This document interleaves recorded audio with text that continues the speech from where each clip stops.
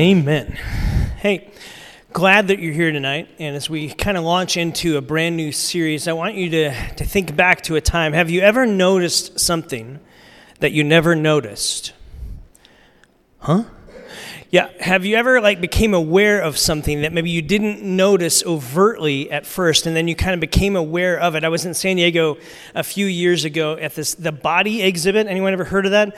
And it was there for a couple years, and you actually got to see the human body, the insides. They had done all this kind of stuff and cadavers, and it was crazy. You begin to think about all the arteries and veins and capillaries in your body, that you have about 1.5 gallons of blood circulating through your body right now. How many of you are breathing? Good. Okay, so you have that happening right now. And if you were to take all of those out and lay them end to end, it would kind of almost get close to 60,000 miles worth of circulatory system in your body that you had no idea about 30 seconds ago before I started talking about it. Because you weren't aware of it. And we think of photosynthesis, right?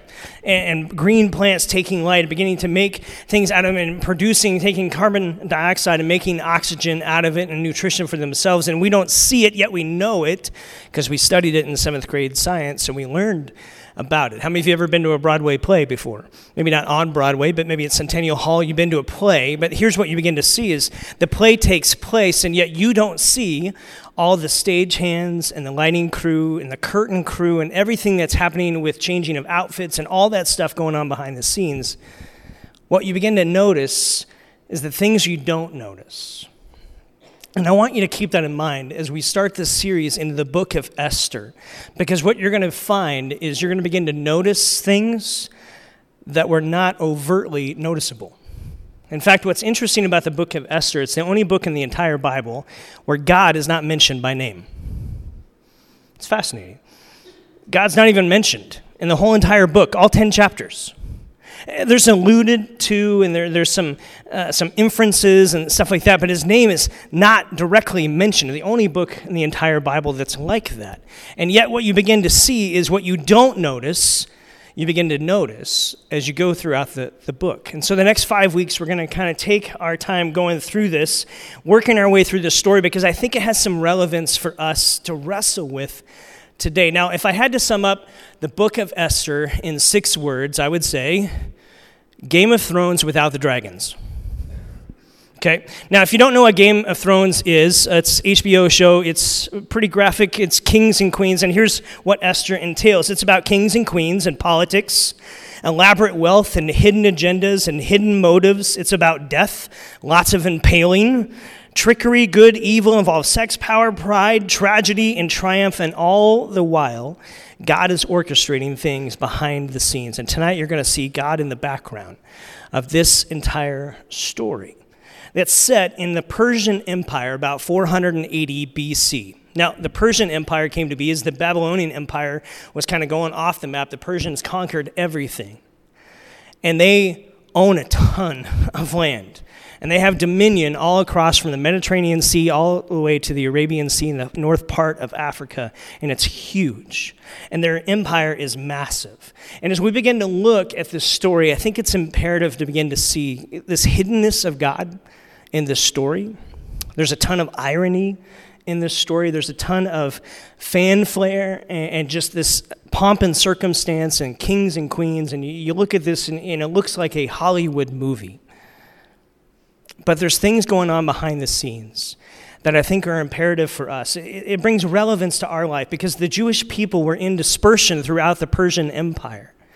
Now, there's a group that had already gone back to Palestine. In fact, Ezra and Haggai, those prophet books, begin to write about those who have gone back. But yet, there's a lot of Jews. Some scholars believe maybe even up to 15 million that are dispersed throughout this whole kingdom. They haven't gone back to Palestine area, to the land that God had called them to. They've stayed kind of assimilated into the culture and into this world. And here's what you begin to find is they're a minority in this group. So they're a religious minority living in a society that was dominated by spiritual and moral values that were at great odds with them. So when you're a religious minority living in a dominant culture, which has a completely different set of views or values, what do? Do you withdraw completely, try to stay pure? Well, that's hard to do. It's almost impossible. Do you try to fit in and keep your views just private to yourself? Well, that doesn't seem right either. So do you protest everything? Do you constantly criticize everything going on around you? Well, that doesn't seem very practical or charitable. So what do? And I think we'll kind of lean in and learn some things here through the story of Esther. Another reason is this is a completely male-dominated society going on in this realm, and yet the heroine of the story is a woman. And right off the bat, that's an amazing reality of considering what's going on in the backdrop. Another reason, maybe whether you're male or female, is how do you follow God in a morally, spiritually, and culturally ambiguous situations in life where you're kind of flying blind, you don't know what to do. How do you follow God in the midst of that? Well, I think that's kind of what this book begins to wrestle with a little bit, and I think we'll learn some things, that God can work in those situations. Now, we couldn't read all of this book together, but here's my challenge for you this week, is to read the book of Esther. So if you want to find Esther, you open your Bible to Psalms, and then go back a couple books. Go past Job, and then you'll find Esther. It's 10 chapters. You can read it in 16 minutes, because I did, okay? So it's doable to read. And here's the realities. It's going to give you a flavor of the whole story. We're going to unpack chapters 1 and 2 tonight and kind of lean into this idea of how do you see God in the background of life, and then maybe some application for us of what does this mean for us. And here's what you're beginning to see tonight. I'm going to tell you right now. God is always at work, despite appearances. God is always at work, even when it doesn't look like he's there, or even when it appears that he's even not. He is always at work. So if you picture Esther as a movie, the scene opens and it's a giant banquet, right?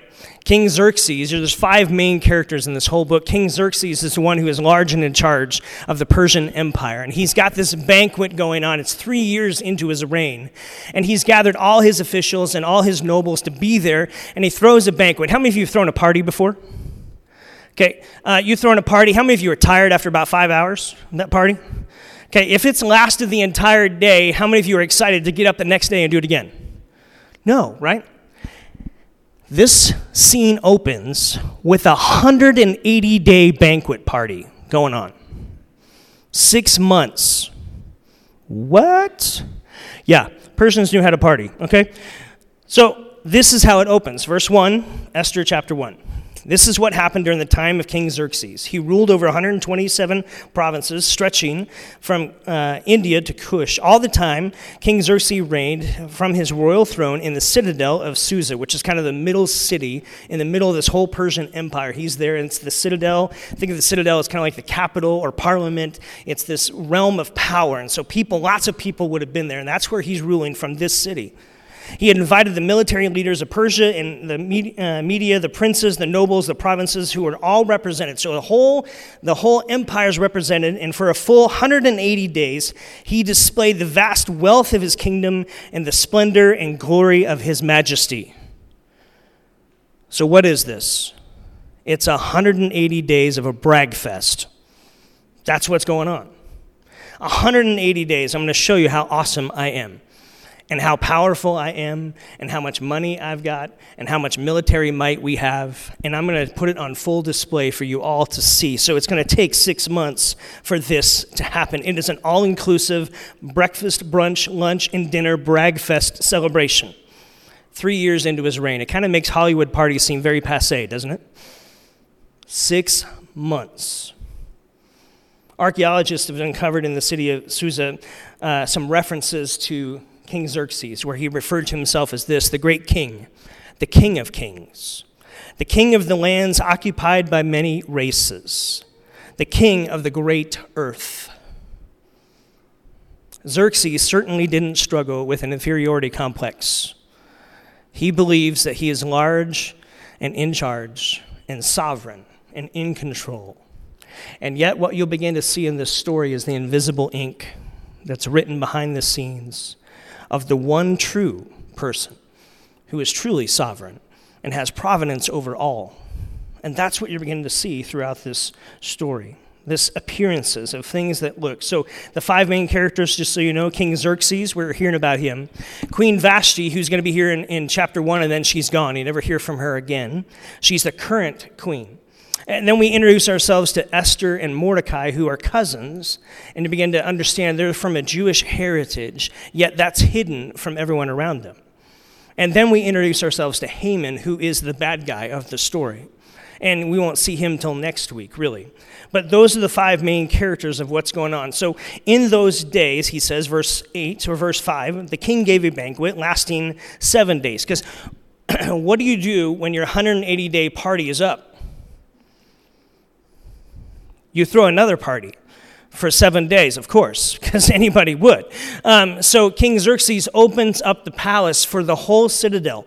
All the people who would be in that realm and in that area, he invites them and says, drink as much as you want. Come on in and see the vastness of our kingdom and understand who I am, he's saying.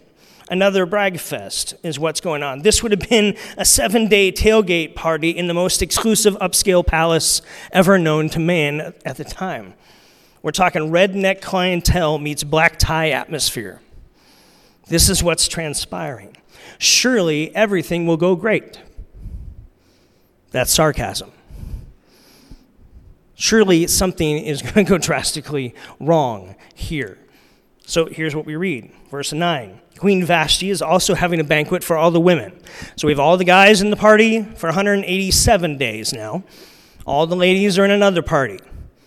Here's what happens. On the 7th day, when King Xerxes was in high spirits from wine, that's not in there, that's inferred.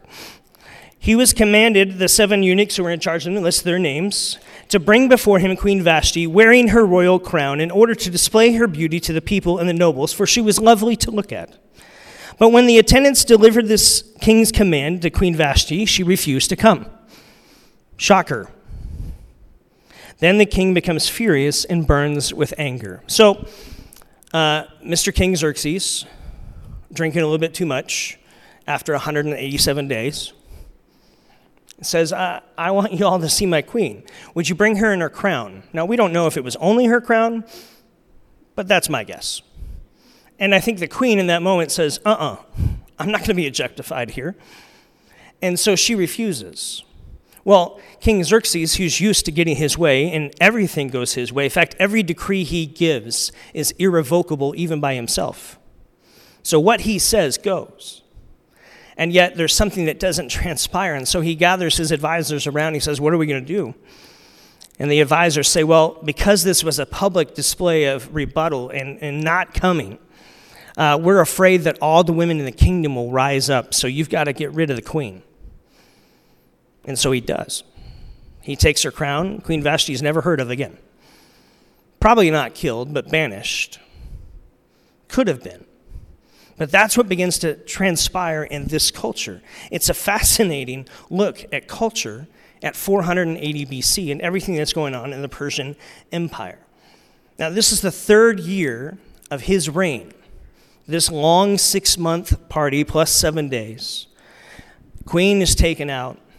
A couple of years later, he gets into the Persian and Greek War, which you'll read about in history, 300. He gets his butt kicked a little bit. And he walks back to the citadel here in Susa. And the mood is different now. Now, they still have the incredible Persian Empire, and nothing's changed from that end. But he's feeling a little defeated and feeling down in the doldrums because he has no queen to come home to. Sure, he's got a harem. You can read about it. It's probably 1,000 strong. But that's not what you want when your leadership is struggling. What you want is someone to walk through the ups and downs of life with, and he's banished Vashti. And so this is when we become introduced to Esther and Mordecai. Later, when King Xerxes' fury had subsided, this is chapter 2, verse 1, he remembered Vashti and what had transpired there. Then the king's personal attendants come around him and say, look, the king is kind of down in the doldrums. I know what we should do. We should have a Miss Persia contest. And so they create a Miss Persia beauty contest throughout the whole entire land. You can read about it, chapter 2. But this is Miss Persia beauty contest adult version. Okay, this isn't just a beauty pageant. This is something more. In fact, he goes out through the whole land. His attendants go out and they rally and bring a whole bunch of people back to his harem here, and they put them into a year-long beauty spa day treatment. Anybody wish they could be in a spa treatment for a year? Come on. A year. Not a day, not a weekend. A year to prepare for their one evening with the king. I'm sure they're having dinner and talking. Maybe a few other things. And so there's this weirdness in this story that begins to take place. Very Hollywood, if you will. You could think of it almost like he becomes the Bachelor, Persia Empire edition, right? And things begin to transpire, and this is what's happening. Now, there, we're going to introduce ourselves to Mordecai. Here's verse 5. Now, there in the citadel of Susa, a Jew from the tribe of Benjamin, who was going to be carried away from exile from Jerusalem when the fall of Judah happened. So this is back in Daniel's day, right? When Daniel is carried away, so was Mordecai. And he's there. Now, there's a remnant that has gone back to Palestine to begin to rebuild the temple. That's what God had commanded when Babylon Empire had vanished. And after their 70 years of captivity, you're to go back. And yet only a remnant went back. And many are still here. And Mordecai is one of those. And he's actually just doing what he's been called to do and called to live out. So you know the verse, Jeremiah 29:11. I know the plans I have for you, plans to prosper you and give you good, right? Did you ever read the verses right before that? What you begin to see is the verses right before that. You begin to see this, here's what God said to those nations when they were put in captivity way back when Judah was conquered and taken off to the Babylonian Empire. They said, this is what the Lord Almighty says. Build houses, settle down, plant gardens, eat what's produced, marry and give your sons and daughters into marriage. Ask and seek peace and prosperity for the city which you are carried to in exile. Pray for the Lord for it. For if it prospers, you prosper as well. And here we have Mordecai doing what Jeremiah talks about. Being a part of the land and being a part of what's being established and what's going on. And he's part of the citadel. He's worked his way up, so to speak, into this political infrastructure of Persia. And no one knows he's a Jew. And no one knows that Esther's Jewish either. In fact, what happens to Esther is she becomes an orphan. Her mom and dad die. And Mordecai, as a cousin, brings her in as his own daughter and raises her. So you want to talk about tough beginnings for someone. That's Esther's story. You're in captivity. You're in a foreign land. Both your parents die. You're living with your cousin who's raising you. And they're trying to blend in and not be seen. Esther is orphaned, and she's a young woman of great beauty. And as the story unfolds, she embodies everything that we think will make us happy. She's beautiful. She's going to become rich as the queen because she becomes the next queen. She has sexual charm and charisma, and she has a bunch of servants at her beck and call. That's what begins to transpire in chapter 2. From an outsider's glance, just looking at this story, Esther is kind of like Kim Kardashian of the Old Testament. That's what's transpiring. And yet, what God's beginning to do in unseen ways and in hidden ways is to begin to develop her character and to build her bravery in a way that's going to move forward with her and her character and her soul becoming stronger throughout the story. And she is growing into a person who will wield her influence for the good of others beyond herself. And she will be used by God in mighty ways.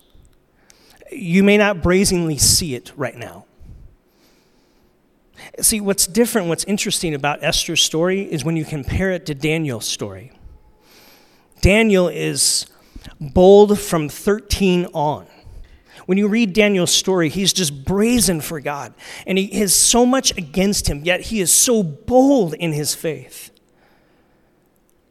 And yet Esther, if you just look at it, sometimes feels like she's just assimilated into the culture. And there's not much bravery there. And here's my hunch. We're a whole lot more like Esther than we're like Daniel. And I think we can identify with that. That maybe we're not quite what we wish we are or wish we were. And we're not quite there yet. And here's the beauty is God hasn't given up on Esther, on Mordecai, and on the people that are in dispersion throughout the Persian Empire, even though they've disobeyed and they haven't gone back like he said. He hasn't forgotten. He hasn't abandoned. He hasn't left.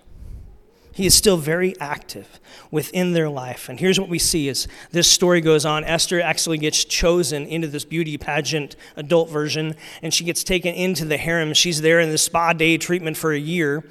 And here's what's going on. Esther had not revealed, verse 10, her nationality or her family background because Mordecai had forbidden her to do so. And every day he walked back and forth near the courtyard of the harem to find out how Esther was and what was happening with her.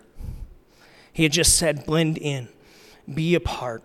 She keeps her nationality hidden. She enters into this year-long spa treatment. Again, kind of like the Bachelor Persian Empire edition. Her time comes with the king, and she wins him over. In fact, he stops the search. It's done. She becomes the next queen. Here's what you read, verse 17. Now the king was attracted to Esther more than any of the other women.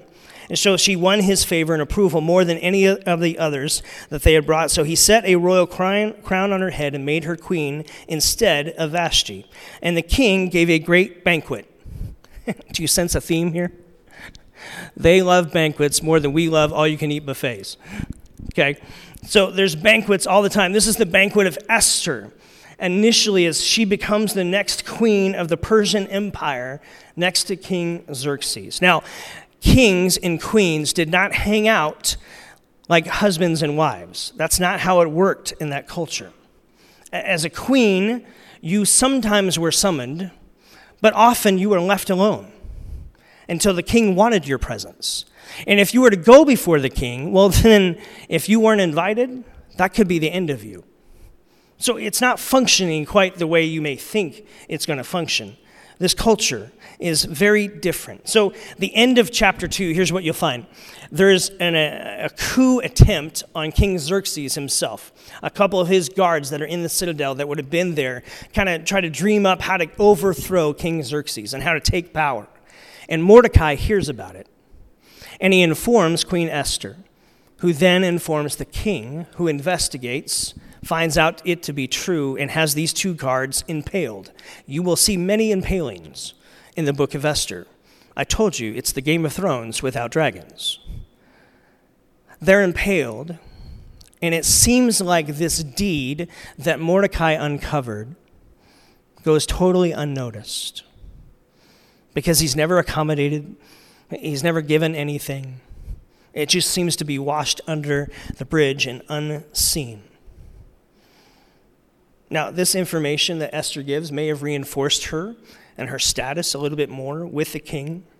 What you're going to see next week in chapter 3 is we're introduced to Haman. He's the fifth character. And Haman becomes this advisor of King Xerxes. And what started as an advisory council, so to speak, that we read about in chapter 1 quickly fades to just Haman himself as the chief advisor to King Xerxes himself. And Haman is just a bad dude. He's got bad motives and a bad heart. He serves in the advisory to the king. He gains great wealth and power and even goes rogue to begin to attack the whole nationality of the Jewish people. This is the pre-Holocaust Holocaust that's being set up. And what's going to transpire, that's just to come in the next couple chapters of this book. Now, like I said, it's too hard to go over the whole thing in a week, but I want to encourage you to read it this week. You can do it in 16 minutes. And it will give you a flavor and an understanding of everything that's going to transpire.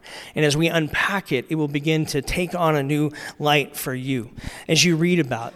In fact, here's what you're going to see. You're going to see incredible hiddenness in this story. There's hidden motives, there's hidden agendas, there's hidden conversations. There's hidden parts of people's character that becomes revealed. You're going to see irony after irony as you read the story. So much so that it becomes so significant that it demonstrates that there's always more going on than meets the eye. And no one person has all the things put together or all the control to grasp it. What you begin to see is this: God's control cannot be calculated. God's solution cannot be anticipated. God's plan cannot be thwarted.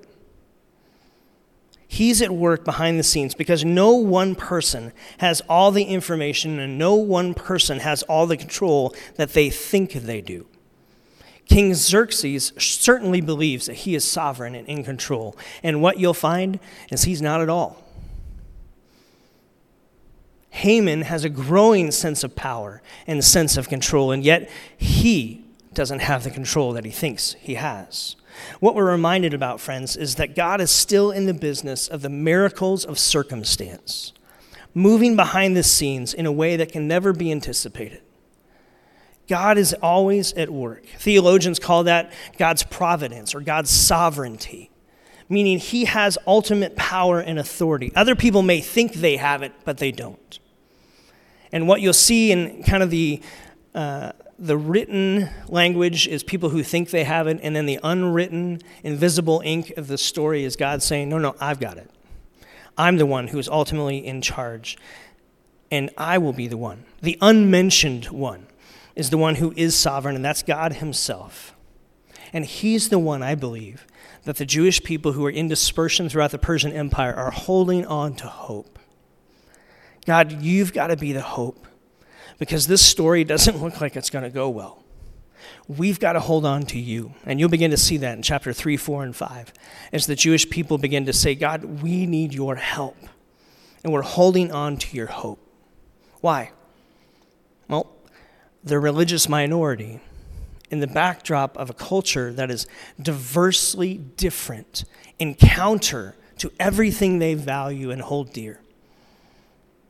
What's interesting is when you live in exile, when you live in a culture that's opposed to your beliefs, you are tempted in two different directions. You're tempted to either conform to conformity or into isolation. You're tempted to move one of those two ways, that conformity is assimilation and how it works, that you adopt the worldview and the ethics and the way of life that's in the surrounding culture, and you experience deep change inside and out. That's what happens. Or you adopt the viewpoint of isolation, and you hedge yourself into a closed community where the culture at large around you can't get in and affect you, but nor can your culture get out. In isolation, you hedge yourself in conformity, you just assimilate, and they are equally paths of ease. It's easy to conform, and you are richly rewarded when you do it. It is also easy to hedge in and protect yourself and to isolate. But here's the problem. Both ways are failures. Assimilation is a failure of nerve, and isolation is a failure of heart. Assimilation fails to resist a culture that's pushing against you and what you value and what you hold dear, and isolation fails to love the people in culture around you. Both ways are failures. And we must learn what we see Mordecai and Esther begin to learn in this story, and that there has to be a third way. It's not about just conforming to culture around you, nor is it about just isolating away from it. There has to be a third way, and it's the way of Jesus. It's the way of influence and obedience. It's where you live with a godly obedience to what God values, and you have influence into the culture around you, even when you're at odds at times with it. That's the challenge that we have. That as a faithful follower of God, that within a current culture that's maybe direly opposed or against, that you must be among and yet you must be for God and for his best. We will still come across as times as countercultural to what's going on. And the way that Jesus lived, he was very much lived this way. But he was very much among people, yet he marched to the beat of a different drum. He irritated those in establishment, but he welcomed those on the fringe. His love and grace won people over all the time, but yet it was love and grace that pushed people who were in charge at times. We see within Scripture this challenge to live in the tension in between, to not pick one camp or the other, but to be in this world but not of it. Can I just read you some of the verses from the New Testament? The New Testament writers challenge us with this. Romans 12:1, do not conform to the pattern of this world, meaning don't be molded in to the pattern of what goes on around you, but you be transformed by the renewing of your mind. Then you'll be able to test and approve what God's will is, his good, pleasing, perfect will. How do you live in ambiguous times? Well, you've got to lean in and let God transform you to help you know what's the right, best thing to do in the moments that I'm in. I don't want to be conformed into the culture around me. I want to be transformed by God. It's Jesus' priestly prayer in John 17. He says this, "My prayer is not that you would take them out of this world, Father, but that you would protect them from the evil one. They are not of this world, even as I am not. Sanctify them by the truth, by your word." It's the truth. "As you sent me into this world," listen, this is what Jesus says to you and to me, "I have sent you into the world." He didn't send you out to be isolated or to hide away from it, to duck and cover. That's never the way of Jesus. But to be an influence and to live obedient to him. Matthew chapter 5, Jesus calls us to be salt and light. He doesn't call us to duck and cover. We're to have influence into this world even as we are at odds sometimes with it. And that's what you'll begin to see in the story of Esther. This challenge, it's not easy, but I think that's the beauty of this story and the beauty of it maybe for such a time as this, for our moment in history. To say, look, it's not about just conformity and just going into culture and fully assimilating into everything, but nor is it about isolation. This is about figuring out and living in the tension in between as Jesus did. And how do you navigate that? Relationally. You have to be in relationship with him to understand the ebbs and flows of that. See, for Christians, this story is a reminder that God does not abandon his people. No matter how dark their circumstance or how compromised their hearts are or how hidden he may seem to be, he doesn't abandon. Hiddenness is the theme throughout this entire book. God's hiddenness is what makes Esther such an appeal to our generation, I believe. For our day, when belief in God feels like it's always resisted or contested, when everything seems to have a natural explanation, when our own experiences often help us feel as if God isn't even present, and yet he is.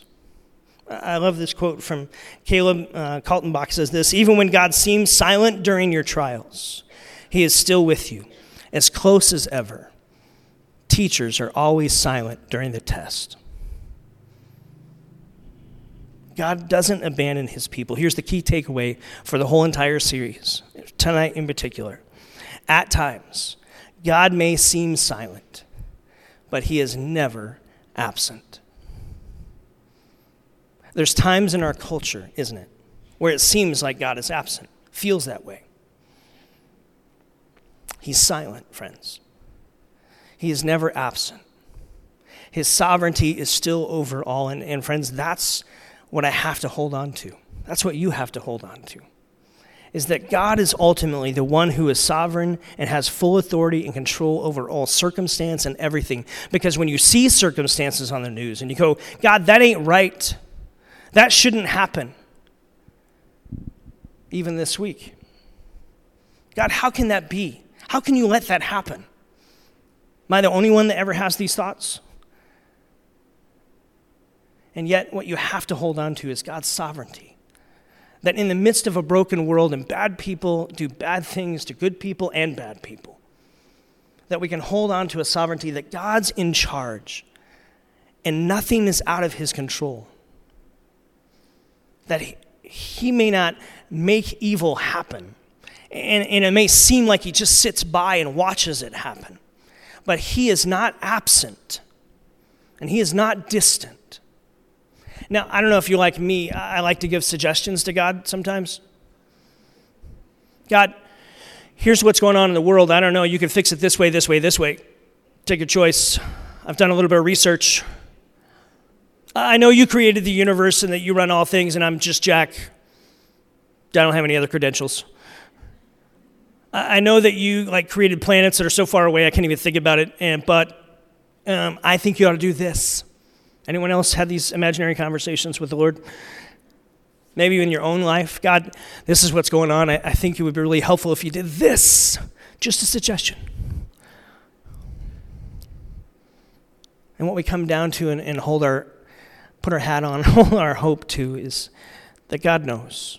In fact, he sees more of the picture than we can even see in that moment.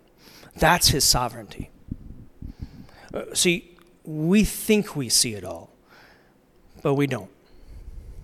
We think we have a full grasp on all things, but we don't. We have filters on how we see. That's the reality of it. And what we trust in is that God is always at work. It's like what Jesus said in John 5. My Father is always at work to this very day, and I too am working. And since we follow a risen Savior, he is still at work, friends. He is still at work. Even when it seems like he's not, he's still at work. In our circumstances and the circumstances of the world around us. What's our job? Well, the challenge becomes, okay, are you going to be a person that just conforms? Are you going to be a person who just isolates and hides? Or are you going to learn to live in the tension and figure out a way with Jesus to navigate another way of living with godly obedience and being faithful and trusting that he can use your life to be an influence? That's what you begin to see in the life of Esther. And we'll see that starting next week of the stuff that begins to transpire.